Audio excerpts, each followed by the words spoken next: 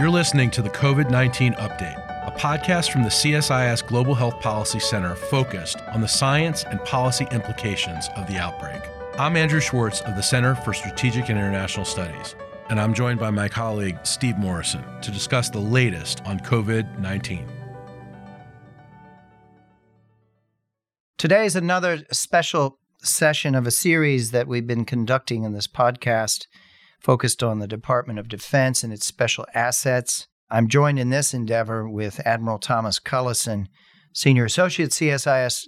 Admiral Cullison and I have been working together for over a decade on many of these same issues, and Admiral Cullison will say a few words about some of the important work that's coming forward very soon. This is episode number 130 of our Coronavirus Crisis Update, which we began back in February of 2020. Our special guest today is Matt Hepburn. I just want to say a few words about Matt. First of all, Matt, thanks so much for taking time out of your day there at the White House to be with us. Absolutely. You're very welcome. And I'm so glad that you're doing this and sort of creating this record from a bunch of different viewpoints and expertise about this pandemic. I can imagine 10 years from now or 20 years from now, people are going to really be looking back and learning a lot from this endeavor. So thank you for including me.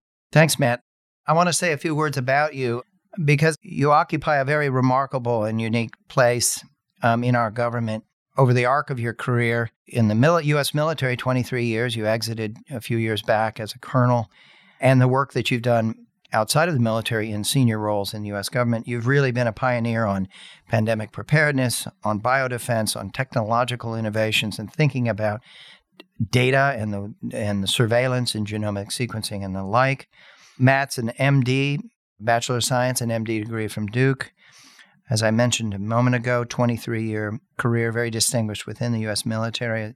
He came to the White House on special assignment in the National Security Council in 2010 to 2013 following the H1N1 pandemic, and where he began really applying those skills in that context of the White House on how to do better on pandemic preparedness. He moved over to DARPA, the Defense Advanced Research Projects Agency, from 2013 to 2019, where many innovations were driven forward. We'll hear a bit about those.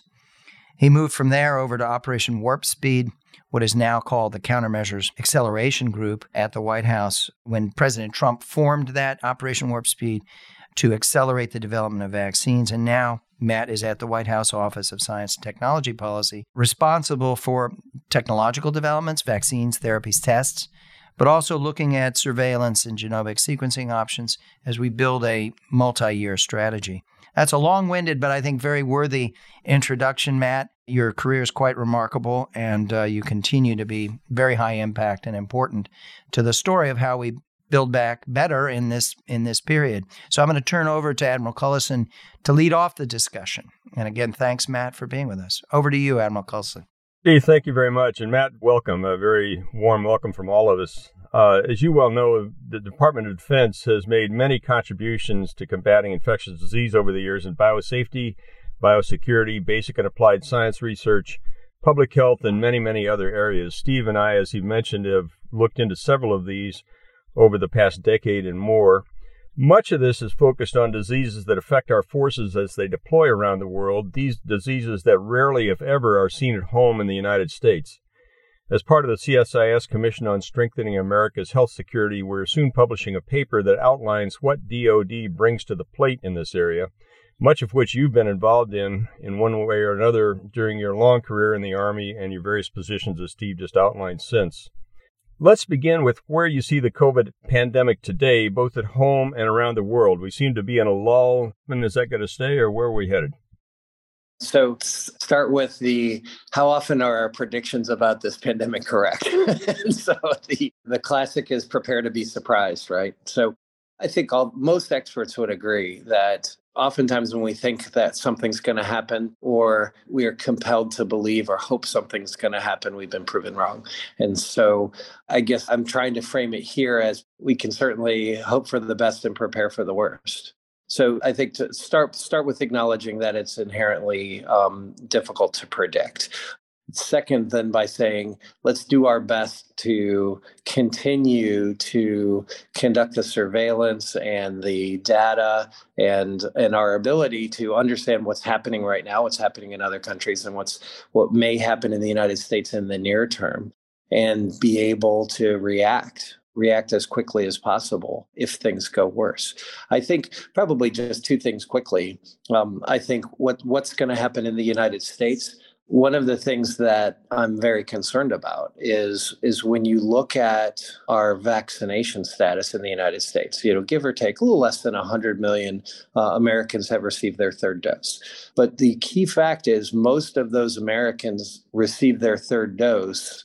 That's not an ongoing rate. The third dose vaccination daily rate has dropped to very, very low.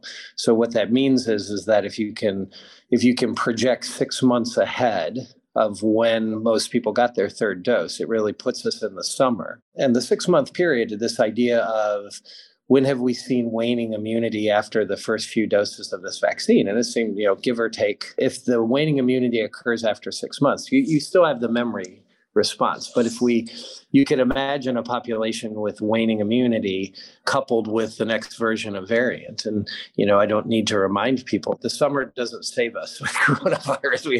We had a terrible Delta wave really that started in August, if you recall, in the South.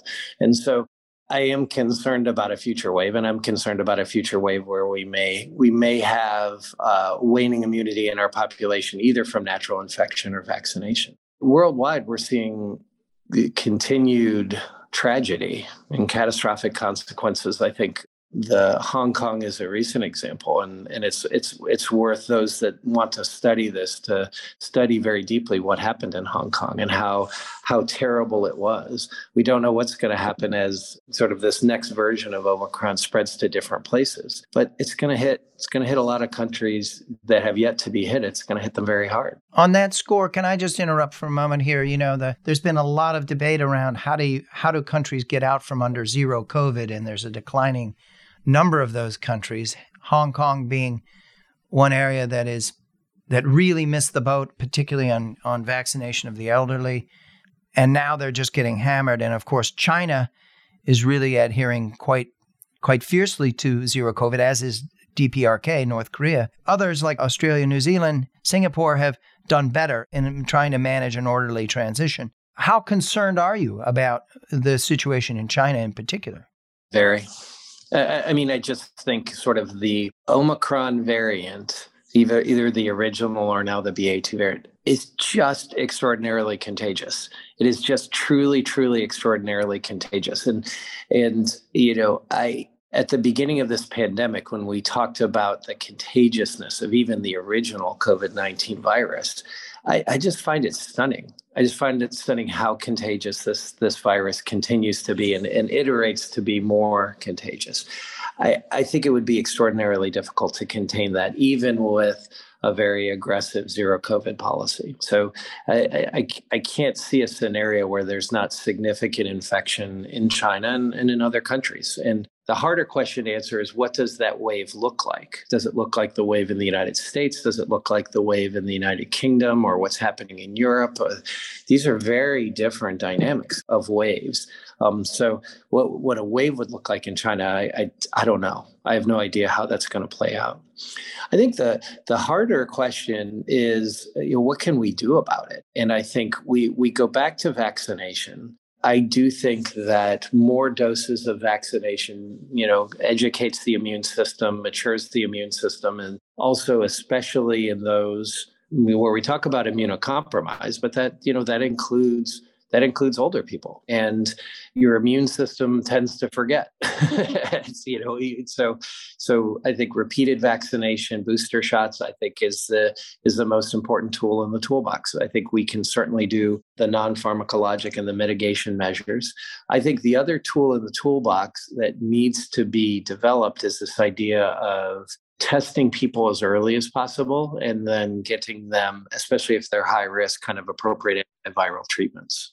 And so That right now is an expensive proposition and it's a logistically complex proposition, but it's also, we've got to expand that tool, not as just a domestic tool, but also as a global tool. It complements vaccination really nicely. It can be another very powerful form of defense, but we have to work out the cost and logistics and all that goes into the implementation of a program to make it most effective.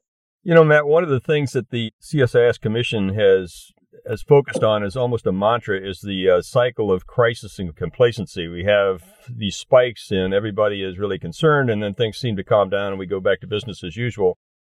Let me take you back a little bit to your early career as an Army infectious disease specialist, where you worked in many of the Army's and the military's research laboratories. DoD maintains extensive biological research infrastructure all over the world to defend against biological threats from any source, whether they're intentional, accidental, or naturally occurring. The U.S. has overseas labs in many, many places. Many have been in the past and currently accused of being involved in bioweapons research and this type of thing. They're really there to act as a force health protection measure to identify infectious diseases around the world. Could you talk a little bit about these labs, the importance of these labs, why they're there, and why the U.S. should be spending money in places like Indonesia and Peru and Kenya and Thailand for diseases that we never see at home? Yeah, I'd be happy to comment on that. I think we should start by kind of I always think back of the origin, or why would the United States sort of care about these things in the first place? And there have been lessons learned throughout our military history. But I think the most pertinent one is the devastating effect on combat effectiveness and of lives lost and damage during the Second World War with diseases like malaria and other contagious infectious diseases as well. But there was, it was so obvious after the Second World War that we needed a cutting edge ability to understand, to diagnose and treat these types of infectious diseases if we were going to maintain a worldwide deployed military force. And it was so important to them that they set up these international relationships. I mean, physical facilities in a laboratory, yes, but more importantly, international relationships with these countries to work in partnership to address these infectious diseases. And, we used to call them neglected tropical diseases or tropical diseases. And I think that's a very dated term because I think they are infections that have occurred across the world. But the United States, really after the Second World War, developed these relationships that often take years or even decades to build, these research collaborations that led through tons of breakthroughs in infections like malaria and have maintained those to this day. Now, the key is this network and these relationships have continued to work on diseases like malaria and dengue and chikungunya, things that occur in different parts of the world at different times. But the network has also pivoted to international crises like the current pandemic. And what we found is that those relationships have been incredibly helpful.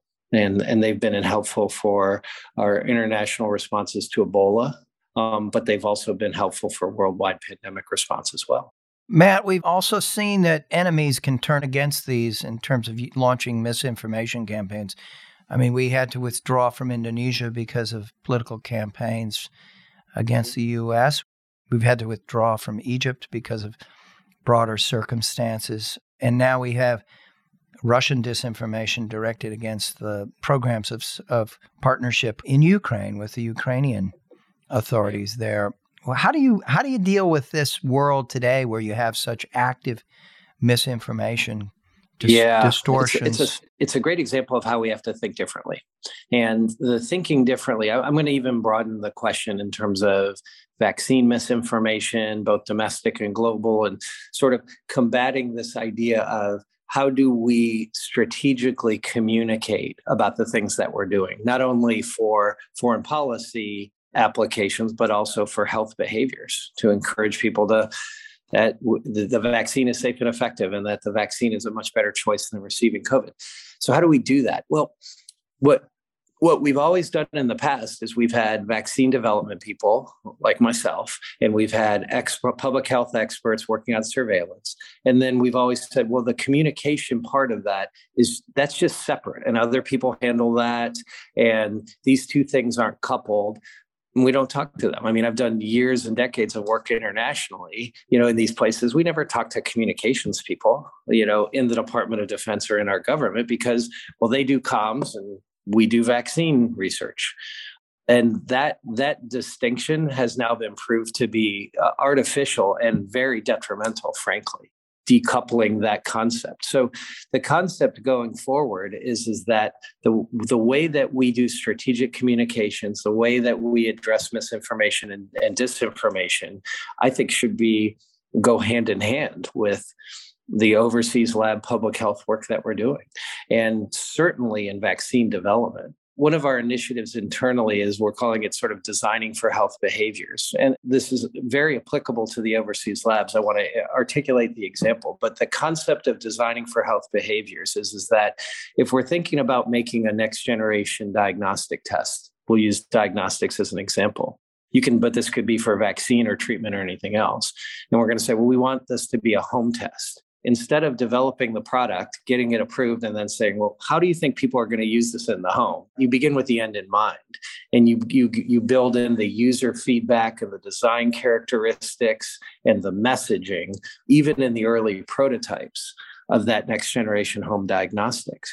Kind of seems obvious, but it's actually, usually we don't do this, or we don't do this very well in our development programs. And we're going to change that. We're going to change that dramatically. Where the designing for that early design really plays out, though, is this idea in the military where we design for field use. So in the military, actually, I think we're very good at this. We do our early prototypes and then we put them on ships, or we give them to the Marines and they break them.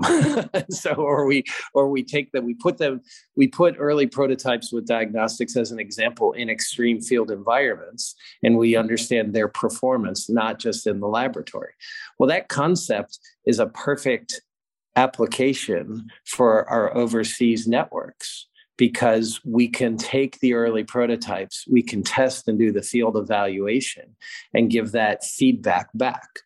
Where we get added benefit, not only just for force health protection there, but you actually get added benefit for the global health community. For, again, if we want to use a diagnostics example, if we have really great, affordable, accurate self-diagnostic tests, and we can then figure out how well do they work in, very tropical environments or desert environments, or very, where there's no power or electricity, very remote environments. We do that type of test and evaluation with our overseas networks. And then that informs not only our DoD, but it informs really our global health decision-making. So maybe before we would do a large purchase, or maybe our international community, before they do a large purchase of a diagnostics platform, maybe we should really see how it works in those most extreme and remote locations. And our network is just perfectly situated to do so. One of the things you just mentioned there hits on a main theme that we have in the paper that Steve and I are going to publish in the next couple of weeks, and that is that within DoD, there seem to us to be a lot of stovepipes when it comes to biological sciences. There's the clinical stovepipe, the public health stovepipe, the research stovepipe, the cooperative threat reduction stovepipe. There's been a lot of communication over the last several years that really has improved in these areas, but there's still room to grow here. But one of the areas I'd like to make sure we talk about is your work at the Defense Advanced Research Project Agency, DARPA, in developing the mRNA platform that was really the basis of the vaccines we have today. And that seemed to me to be something where DoD really led the way, and then it kind of sat on the shelf for a few years, and then all of a sudden it was rediscovered and used in Operation Warp Speed. Could you talk a little bit about how that idea was generated? I'd love to, but let's add to the stovepipe list this idea of misinformation, disinformation too, that all of these programs going forward should have that component, and frankly should be informed by cutting edge understanding of social sciences and of social networks and how those are utilized. So that's what I've been proposing in my previous talk, is like, let's cut down the different stovepipes, because you're absolutely right. They are still alive and well. But as we break those, let's bring in the communications and the health behaviors points too. The DARPA story, I got a chance. I spent 6 years at DARPA, and it was Absolutely extraordinary. I mean, just extraordinary. I do want to make a general point and then very specifically. There's lots that's been written about DARPA and what makes DARPA special, and can we take DARPA for health now with the Biden's DARPA Health Initiative is a good example. And what's the magic behind it? And there's a lot on that list. But one of the things I've just found extraordinary is just the sense of mission. So, DARPA was founded after the Soviet Union launched Sputnik, and President Eisenhower said, never again will we be surprised. And the DARPA mission now for 60 plus years is prevent technological surprise, full stop. Clear message, clear purpose. And I think extraordinary in our government to say, launched with that original purpose is still alive and well with that original purpose. How is it accomplished? A breakthrough technology for national security, and through those investments that will give you those truly breakthrough things. Why I illustrate that is that DARPA was really interested in RNA technology many, many years before the current pandemic. It really started around the time of H1N1 and after the H1N1 pandemic. And it was really prioritized because of the lesson of H1N1 being we couldn't have vaccine and therapeutics fast enough to really make an impact. We had vaccine. It should have been, it was the influenza vaccine process, but it was clearly much too slow to be pandemic responsive. And so the RNA technology, which was nascent at the time, held that promise, though. And it was the promise of not only designing a vaccine quickly, but also being able to scale that vaccine massively, because the manufacturing process actually is imminently scalable. The only thing that held us back this pandemic is it had never been scaled before. And so it's sort of the hypothesis was proved. It just unfortunately took a little bit longer.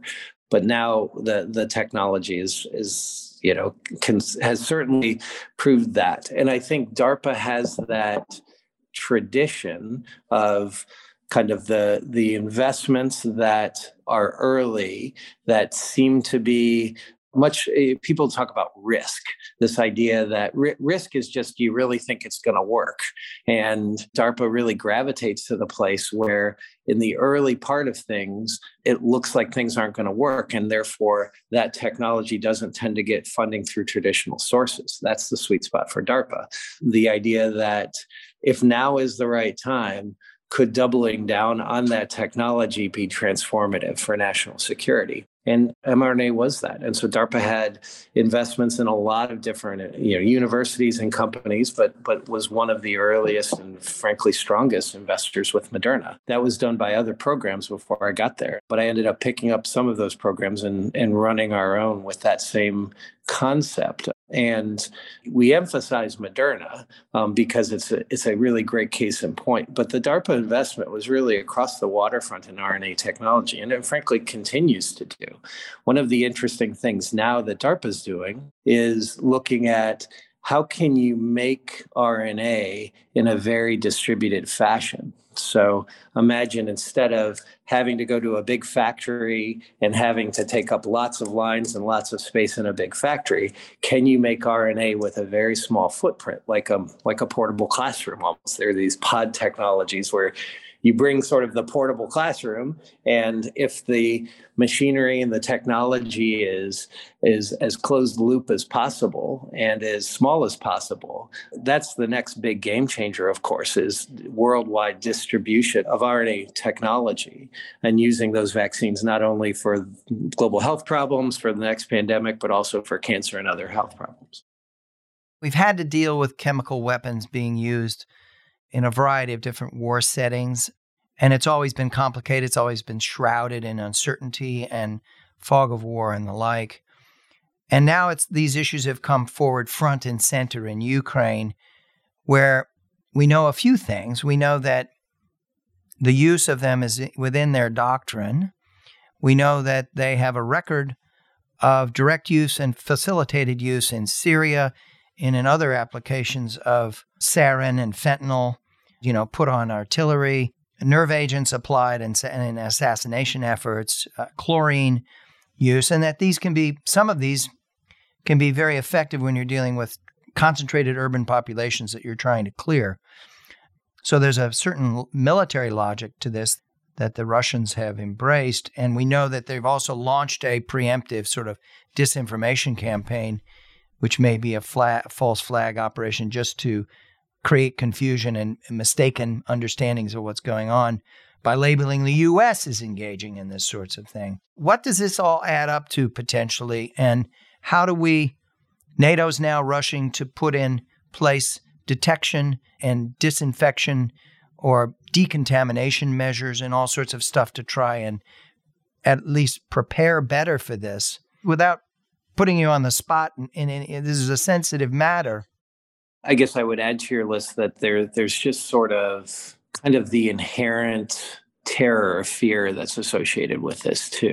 And because it's terrifying and devastating. And I think there's also that invocation of they may use more horrible things, or when they are used, it strikes terror into the population. I think there is a part of it too is this sense of helplessness. In other words, you can be attacked with a chemical weapon and there's nothing you can do about it, right? And so that the hope that we've, when we've worked on chemical defense, and this is, there's a lot of analogy and overlap to biodefense as well. The sort of the terror of an anthrax attack, for example.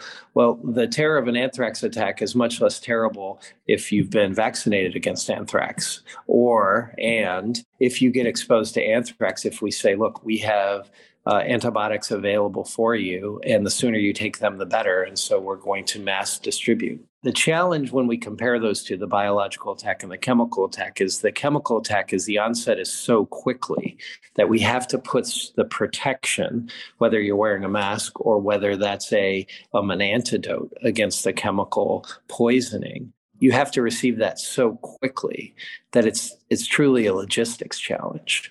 And so, we have in these types of environments, for decades now, our troops have carried some of those protective antidotes and carried them as far forward because they need to be utilized. And so, we can imagine a world where if you can figure out the distribution so that you can have these antidotes available and affordable and push them forward, then that's a great remedy for not only to prevent people from getting sick so we can actually treat people, but it also really speaks to that fear part of it. So it's like, okay, well, we're going to hit you with chemical weapons. Well, we have plans. We have mitigation measures. So then it's like, well, then how do you get there? That's always the hard part, the logistics of pushing the medications forward, pushing the decontamination systems and things like that forward.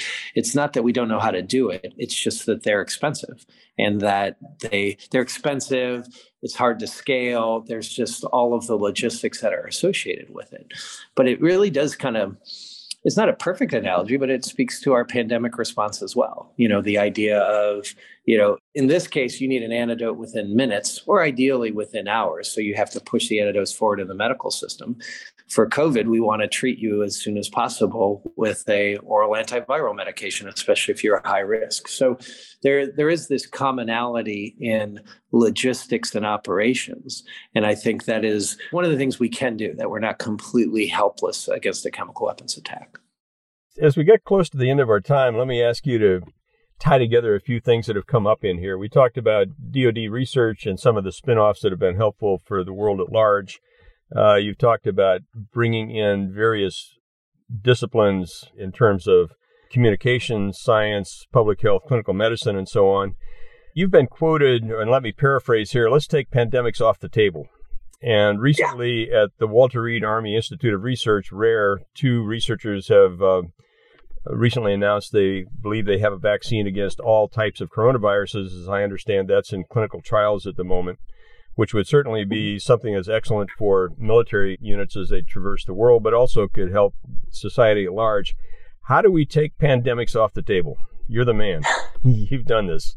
We have a lot of work to do, of course, but there's so much we have learned from this pandemic. And I think this really hopefully taps to the core of what you're doing with CSIS and what I'm trying to do at OSTP, but what we all need to collectively do. It's like, we got to take everything that we've learned and do better next time. And that's how we stop all future pandemics.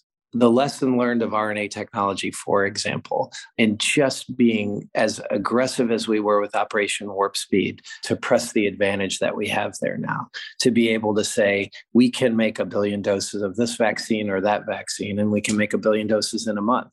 And we can figure out how to distribute them, make a room temperature vaccine or use microneedles. There's, so many examples of pressing the advantage of making vaccines ubiquitous to tackle future pandemics, other health problems.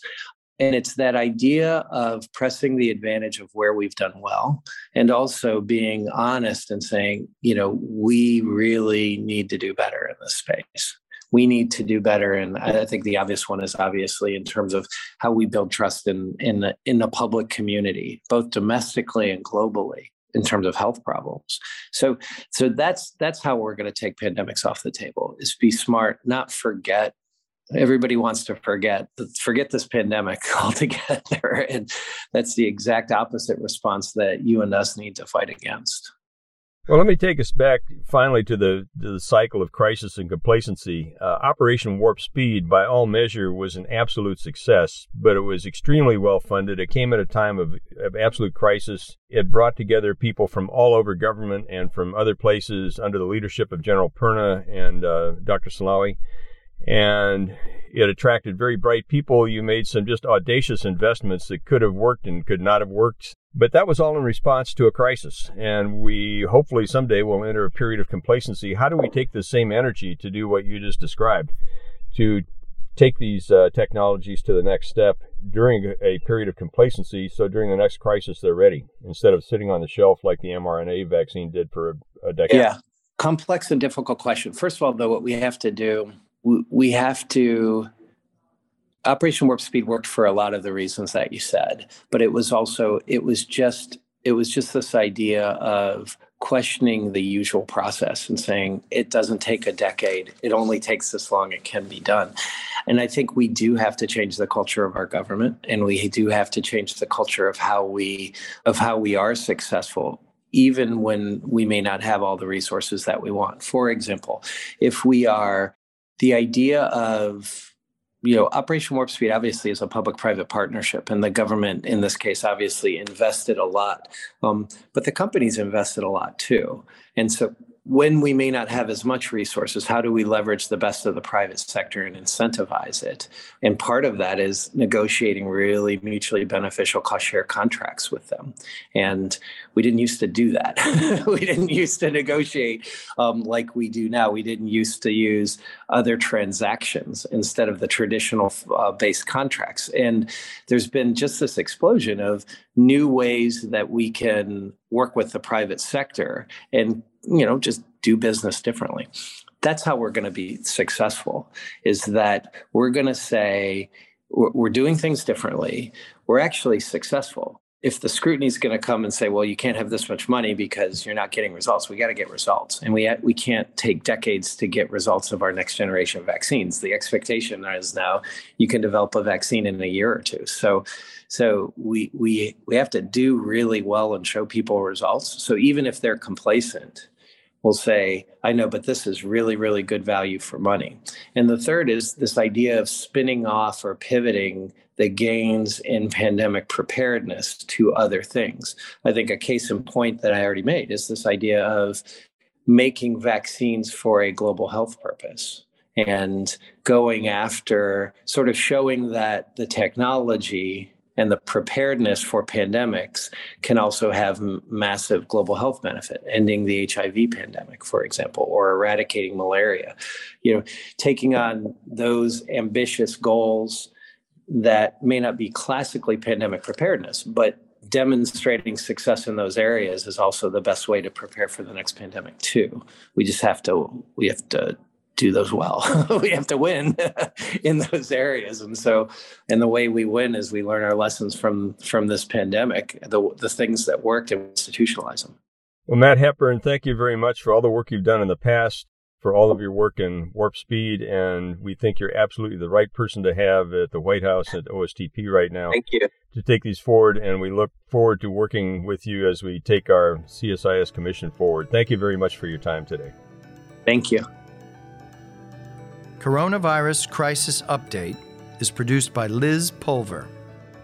You can find our full catalog of podcasts, including Pandemic Planet and AIDS Existential Moment, on our homepage at csis.org/podcasts.